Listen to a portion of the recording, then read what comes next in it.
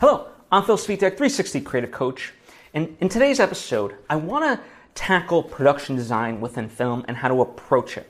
See, recently, Team Deakins, the podcast hosted by James and Roger Deakins, had on Donald Burt, who is a production designer for movies such as Mank, The Social Network, Girl with the Dragon Tattoo, Gone Girl, The Curious Case of Benjamin Button, and just a plethora of just so many movies, right?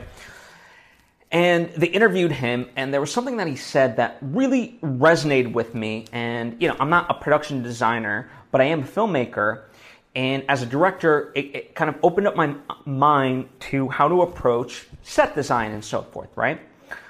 Now, before I talk about it, I would like to take the opportunity to invite you to subscribe if you haven't already done so. That way you get all the various lessons and episodes that I put out right when I put them out. Thank you if you just did, and thank you if you already were. It truly does mean a lot to me, as I hope it does to you. So let's talk about this. I've linked to the interview itself in the description, so you can listen to the full thing because there's just so many wonderful, wonderful nuggets. However, there was one thing that really did stand out, and it was this idea that, if you're doing set design for, let's say, the 1960s, you shouldn't have every piece of furniture and architecture and so forth literally be, like if it was set in 1962.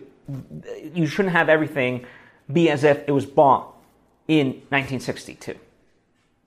It's like, well, why not? It sets the mood and so forth. Well, think about it this way.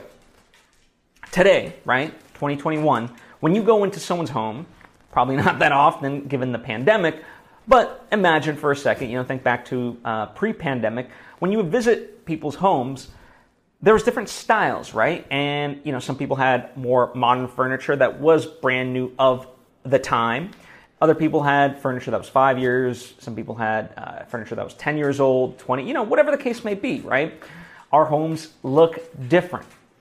And so by that notion, when you think about doing set design for the 1960s, maybe there's a character that has furniture that's from the 50s or someone from the 40s, right?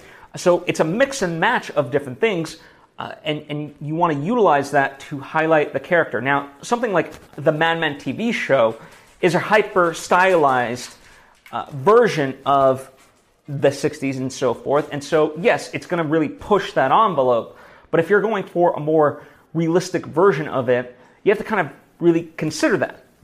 And also, really, it just ultimately, what works and makes sense for the movie, right? Because here's another example that just, that he brought up that boggled my mind. Once Upon a Time in the West, the Sergio Leone spaghetti western film. One of my favorites. If you've never seen it, incredible movie. And in the opening 10 minutes, it takes place at this train station. Now, it looks like a really decrepit train station where it looks like this thing's been around for a number of years, right? And visually, it conveys the feeling and that connection to the audience and what's kind of about to happen, like this idea of old and new and so forth, right? But in reality, from a truly authentic standpoint, that train station wouldn't really be older than 5, if 10 years. So it should look brand spanking new, and yet it doesn't. In fact, if it did, the scene wouldn't work. And so that the two things that I just mentioned, right? The idea that not all, depending on the time period, not everything should look uniform from that same, the day that it's supposed to take place, and at the same time, make it work for what the scene and the emotion of the scene calls for, I think are very powerful things to keep in mind, whether you're a production designer, whether you're a producer, a film director, all that stuff. Even a screenwriter. As a screenwriter, you have the ability to describe certain key things, right? You don't want to go overboard with it, to dictate kind of what they're seeing, right? And these are all parts. The set design tells the story, same as costuming, and props and so forth, right? So this is all part of the toolkit in making a movie, and these two things, when explained by Donald Burt, really stood out to me and just opened up my mind in a way that I haven't looked at in terms of, for me, as I view films and as I make films. So I'm really excited because it gave me a newfound perspective in terms of how I approach my upcoming film, and also how I see movies now, right? So I'm really grateful for that.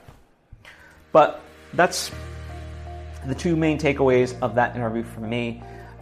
As I said, I encourage you to go listen to the full thing because you might get something different out of it, right? Anyway, please feel free to share your thoughts or ask questions. You can do so in the comments section or hit me up on social media at Phil Svitek. Would love to hear from you. I love whenever you and I get to chat. It's just fun for me, right? Because I don't want this to be just a monologue of me talking. I want it to be a true discussion. So thank you for participating, and I appreciate you, and hope to see you next time.